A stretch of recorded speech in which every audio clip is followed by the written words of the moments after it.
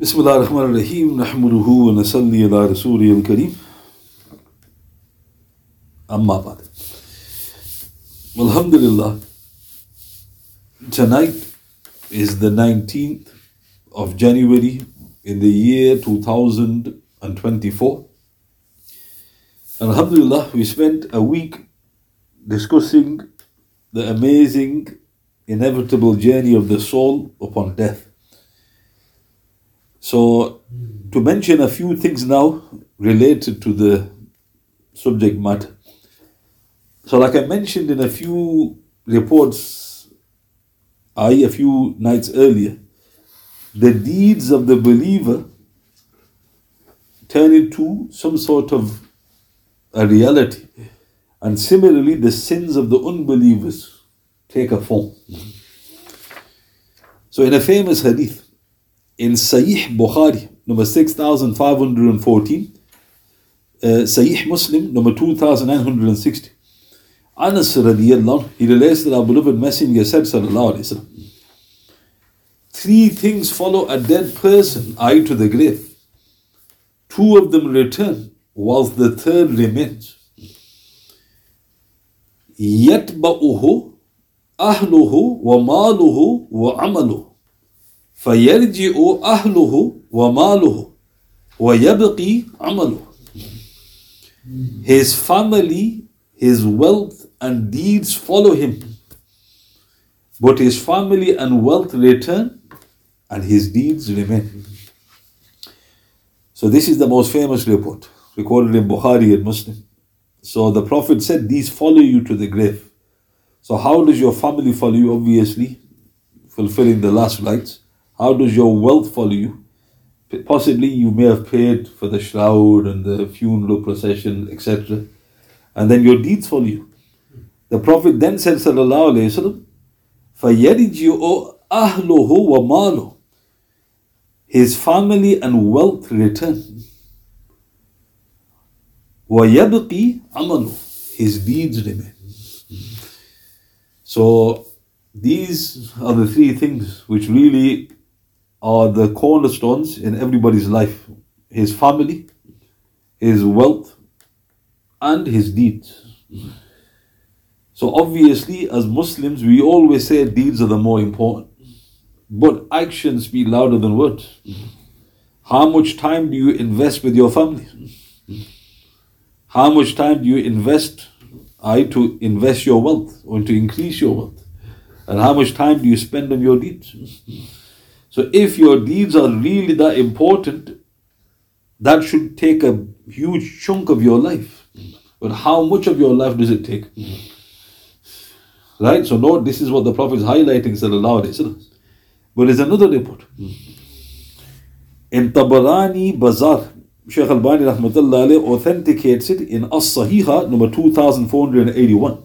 Abu Hurairah, An-Nu'man ibn Bashir and others, radiyallahu ta'ala anhu, they all related that our beloved Messenger said, sallallahu alayhi wasallam, the example of a believer and death is like a man who has three close friends.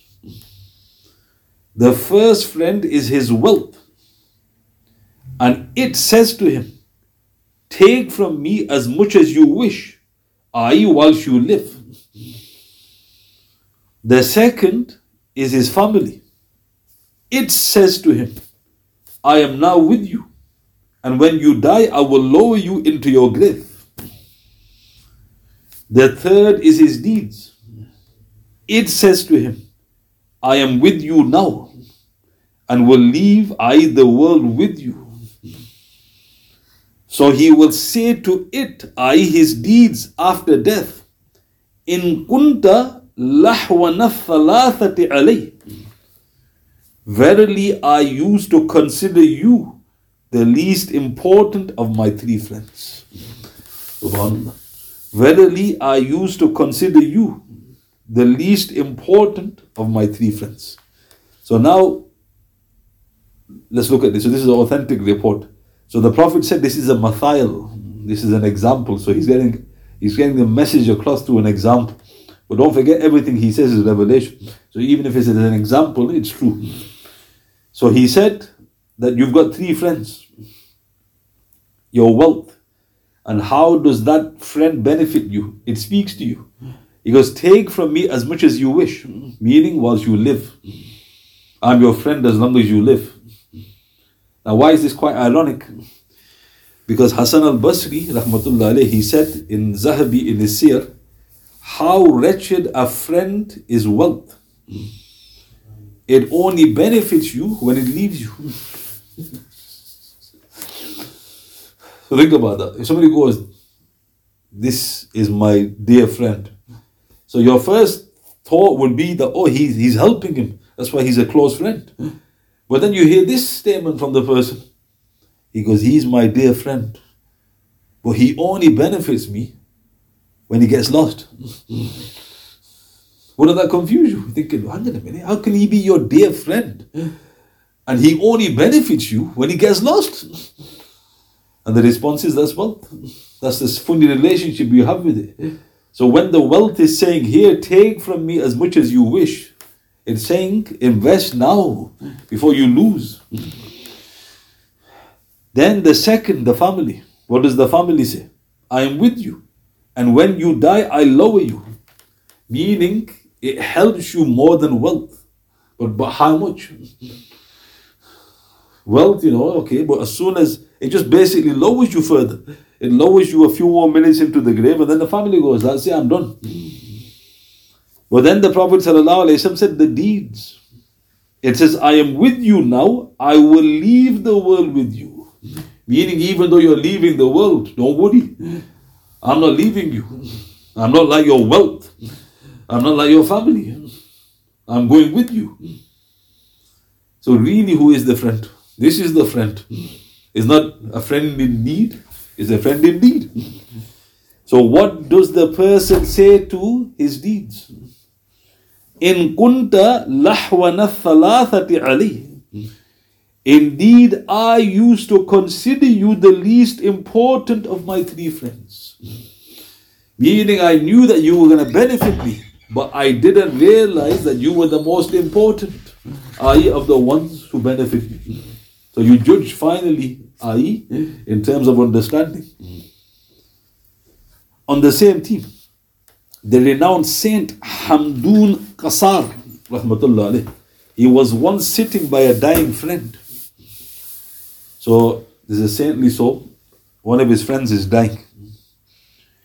As soon as his friend died, Hamdoon Qasar turned out the lamp, left everybody in darkness. The people then queried, because why did you do that? Hamdoon Qasar rahmatullah alayhi said, as long as he was alive, the lamp was his property. It now belongs to his heirs. Thus it is forbidden to use it without their consent. So what was he really getting across? Was he talking about a lamp? No. Obviously, a person dies, the things get distributed to their rightful heirs. But he was getting the message across. He goes, look, he's dead. As soon as he dies, it's gone. So I turned it off. Why? Because we will be questioned about that. Now think about that. What mindset did the awliya have? Do we think like that? Right? He thought, this isn't his lantern now. So we're using somebody else's property. It's forbidden. Turned it off. And then he explained, this is the reality of the world. In other words, look how quickly wealth leaves you. Instantly. It's gone. Subhanallah, such is the reality of this temporal life. Subhanallah. This is why there's a very famous hadith. The hadith is in Sahih Muslim, where the Prophet ﷺ said, the child of Adam ﷺ says, Mali, Mali, my wealth, my wealth. But all his wealth is what he's ate, what he's wore, and what he's given. The rest is not his wealth. Now think about that. So let's apply it now. You've got an X amount of money in the bank. Islamically, is that yours? No. Do you believe that? If you just said it, you could lie to me. Right? Think about it. This just coming out of your mouth. But really, it's mine. Your heart said that, didn't it? Right? So now who's telling the truth? Rasulullah or you? Meaning it hasn't entered the heart. Even though it's in your name, nobody can take the money. It's your, but Islamic, you're not bothered about it in worldly sense. Have you ate it? No. Have you drank it? No. Have you given it? No. It's not your wealth, the Prophet said. So what is it then? So Amir al-Mu'mineen Sayyidina Ali radiyallahu anhu said, you are the caretaker. And then he smiled. He goes, there's an immaculate caretaker. So they asked him, why are you smiling, Amir al-Mu'mineen? And he said, the immaculate caretaker looks after it and gives it without getting paid to others. So think about it. If you give something to somebody, please look after it. And let's say he's looked after it for 30 years. And then he gives it faithfully to the person he's supposed to give it. For 30 years, did he get paid? No. Because that is your likeness with your wealth. If you're a fool. You're an immaculate caretaker, meaning you didn't even invest it. You just kept it on hold, gave it to somebody else. And this is why the companions just got rid of their wealth.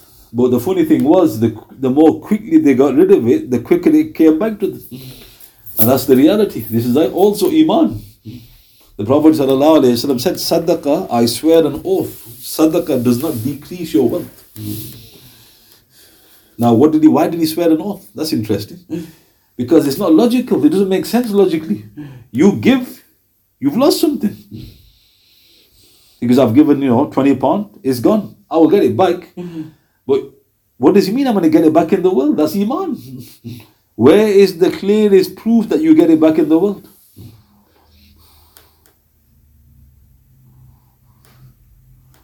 The Sahaba. Right? No point giving a bayan on it. You think, where did he get all this money from? 100 camels, 200 camels, 3,000 dinars. Where is he getting it from? Because he's trying to get rid of it. It's coming back twice as fast. So they were living examples of that. And when they were giving it, who were they giving it to? Themselves. Mali. Have you spent it? Yes, you spent it. Now they've got it. They've banked it. So think about it. At this moment, how much have you banked? Look how strange it is. This is why the child of Adam is a strange creation. The Quran says, the Imam recited it in Isha, you love the immediate. يُحِبُّونَ الْعَاجِلَةِ. You love the immediate. And you leave behind يَوْمًا ثَقِيلًا, a heavy day. So what does it mean? You love the immediate in Surah Al-Insan? The dunya. Because you have this love for it. But by loving the dunya, you're leaving behind a heavy day. What's the heavy day? The day of judgment.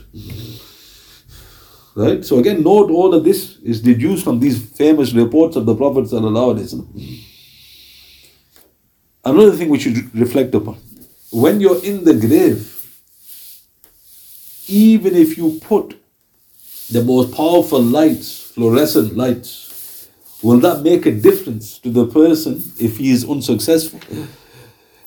His grave will still be pitch black. So we're not talking about watts and bulbs. We need light. What's interesting? Sayyidina Abu Hurairah radiyallahu, he relates that our beloved Messenger said, sallallahu alayhi wasallam, the believer's grave is expanded for him 70 cubits by 70, it is then illuminated for him. This is recorded in Tabarani, Hakim ibn Hibban, graded Hasan in Sahih al-Targhib number 3561. So, very interesting wording. This indicates the illumination takes place after you've passed. Because the Prophet clearly said the believer's grave is expanded 70 by 70 cubits, then it is illuminated. So the nur is given when you've passed the test. Why? Because now the grave has become a garden of paradise. Right? So the nur is given by Allah. So now think about that. Where is it coming from? There's no sun. We think day, night, you're in the grave. So note, we can't use physics. Allah Ta'ala is illuminating the grave. The dua that the believers make for each other causes nur to enter the grave. How do we know? In Sahih Bukhari, number 458, 460, 1337, Sahih Muslim, number 956. Our beloved messenger told his companions, sallallahu alaihi wasallam, indeed these graves engulf their dwellers with darkness. And indeed, Allah subhanahu wa ta'ala illuminates them because of my dua for them. Look at the word. People, you ask them to go into a haunted house. Not doing it, brother. Why? Because he's scared, he's petrified. So let me ask you a question. Is a haunted house more petrifying than the grave? So why are you more fearful than a place that has got jinn in it, than your grave? Something's gone wrong. What's gone wrong? Again, it's understanding. We haven't got understanding. Were the companions scared of jinn? For instance, there's a report. The hadith is in Tabarani, Al-Haytami, and Majma' al-Zawaid, Hayat al-Sahaba.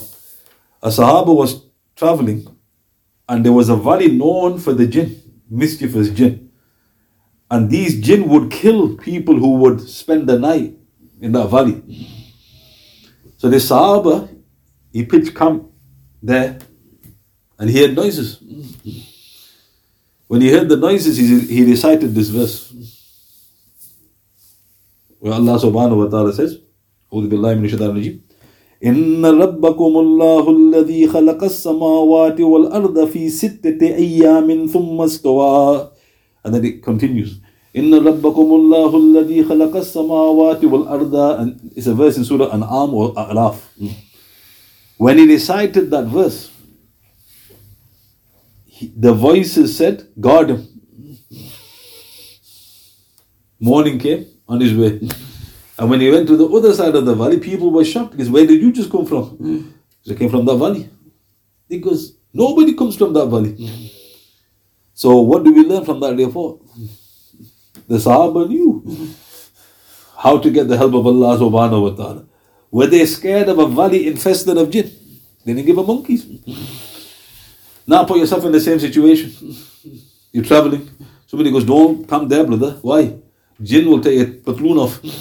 Next minute, brother, show me another way. Then he goes, oh, you're a Muslim. And he goes, yeah, but you just said there's jinn there. Why are you petrified? Because this is the weakness of Iman. The grave is something you need to be worried about. Because it's pitch black. Pitch black. How are you going to get nur in the grave?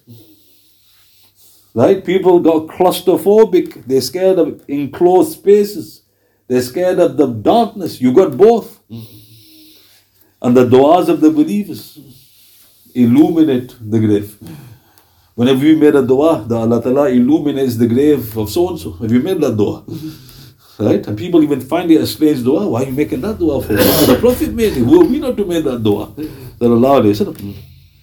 Subhanallah.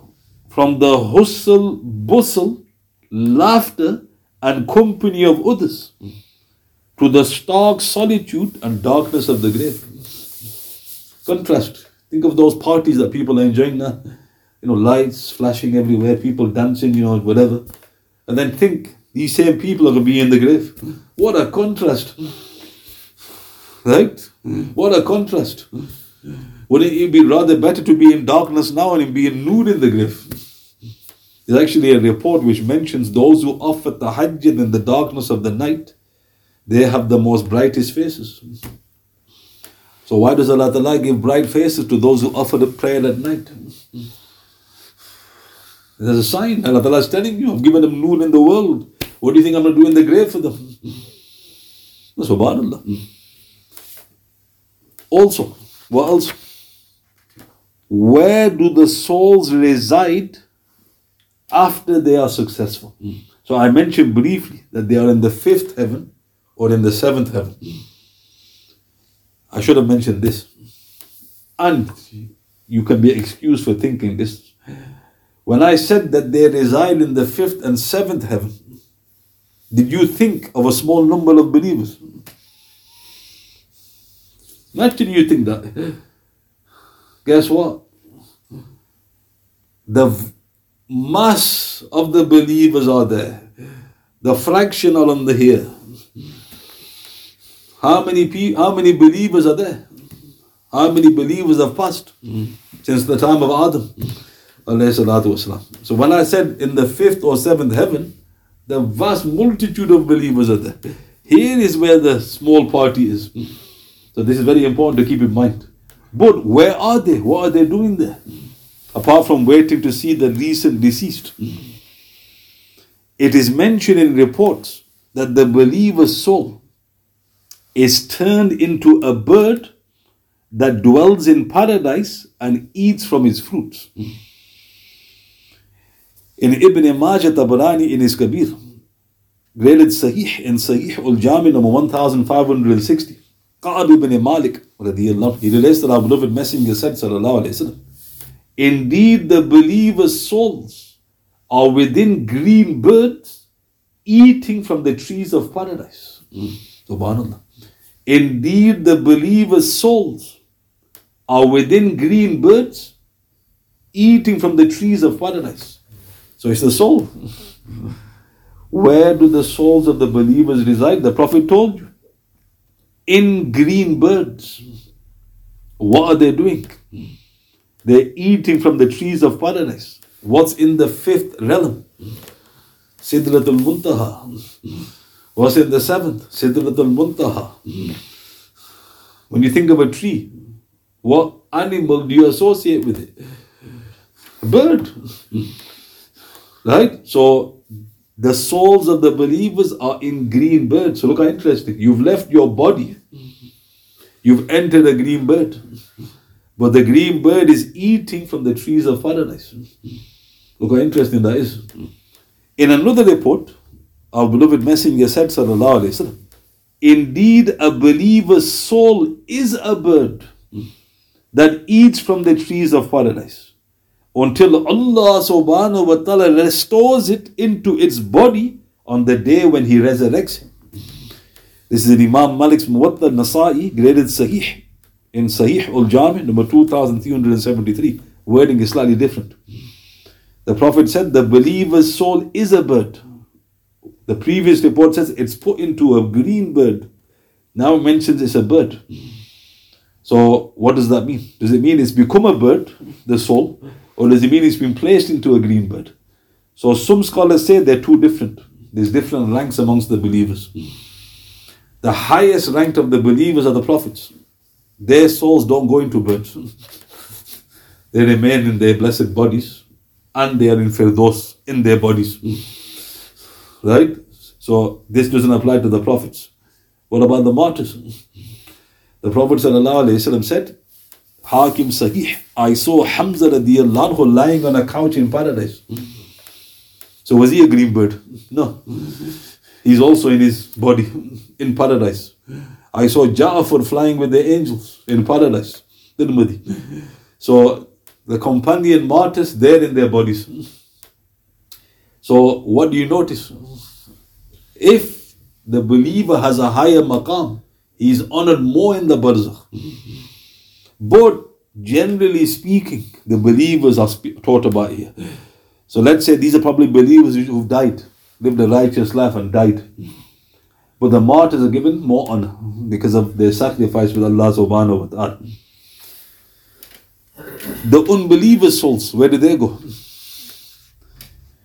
We know that they are placed in Sijjin, a deep, tight prison. But, this is very important, there is no authentic hadith mentioning where the souls are placed. There are weak reports mentioning blackbirds, others mentioning frightening creatures or whatever form, but they are weak. So what we can say is they are placed in Sijjin, in the prison. Whether they are placed in animals or anything, Allah Ta'ala knows best. The hadith aren't authentic, but there are some reports indicating that. So now, which realm is the unbeliever's soul not allowed to enter? Is it the first one? Okay? End of the first or the second. But there's a hadith in Bukhari and Muslim. Amongst the souls that Rasulullah saw on the Mihraj, sallallahu alayhi wasallam, next to Adam, alayhi salatu wasalam, in the first realm, were the souls of the unbelievers. This seems to contradict what has been said, that the souls of the unbelievers are never admitted to the heavens. So when you go to the famous hadith of the Mihraj, Rasulullah enters and he sees Adam, alayhi salatu wasalam, and he's looking to his right and left, and he looks to his left, these are the unbelieving souls. Well, doesn't that contradict? The souls of the unbelievers are allowed to enter. Hafiz ibn Hajar Asqalani explained, rahmatullah alayh, in Fath al-Bari 1-598, he said those in the first heaven, the first realm, were probably the souls of his children who had not yet been born in the worldly life at the time. Subhanallah. So when Adam was looking to the right, he smiled because these were the children who passed. He looked to his left, he's weeping. These were the unbelievers. They have not been born as yet. That's what Ibn Hajar said. That's why they're there. But once they are born, they live an unrighteous life, die without Iman, they are not allowed to enter. So if a person poses the question, what are they doing up there? The response is, Ibn Hajar said, this is before they have been born. And that's why he weeps, because this is the decree of Almighty Allah subhanahu wa ta'ala. Subhanallah. Also, the martyrs. The hadith in Abu Dawood Sahih mentions that they are under the arsh in the chandeliers. They are under the glorious arsh in the chandeliers. And there's thousands of chandeliers. The scholars, they state that in one of those chandeliers under the arsh is this universe, this creation. So, I'm paraphrasing the hadith. What? Right? So, you got a chandelier. I know what a chandelier is. You know, it's like a light. So, it's not a chandelier what you think it is. It's basically a container for a huge creation, like the universe. The martyrs are in those chandeliers, and they can move from one chandelier to another. So where are they allowed to traverse? They can go to paradise, they can go to other universes or other realms, whatever they wish. Look at the honor given to the martyrs. Only one place they are not allowed to return, that is to the world. They want to return to get martyred again, but Allah Ta'ala goes, no, I promised that once you die you don't return. So look at the incredible honor for the martyrs. Allahu Akbar. And what's interesting, green. Even the martyrs, green birds. Why is this color green? The green is the color of the heavens, i.e. paradise. When Allah Ta'ala describes paradise in the Quran, He mentions green frequently. And even when He talks about the honorable souls, green birds, enter green birds eating from the trees, the green foliage. Allahu Akbar. That's why the Prophet himself loved the color green. Sallallahu Alaihi Wasallam. When he saw Jibreel alayhi salatu wasalam, what happened? Jibreel alayhi salatu wasalam had 600 green wings. His wings are green. People think, oh, why? That's fairy on top of Christmas tree, brother, right? 600 wings, green. Right? Alayhi salatu wasalam. And he was sitting on green cushions, the Prophet said. Look at this fascination of green. And what's interesting, Rasulullah was born in which season? Spring. And what is that season called? The season of greenery. Why was he born in the season of greenery? Because he gave life. Sallallahu Alaihi Wasallam. Subhanallah. And inshallah, we will spend one more session tomorrow in which I will discuss what deeds, inshallah, by the grace and mercy of Allah subhanahu wa ta'ala, we can pass on to our deceased believing folk. Are there any questions you'd like to ask?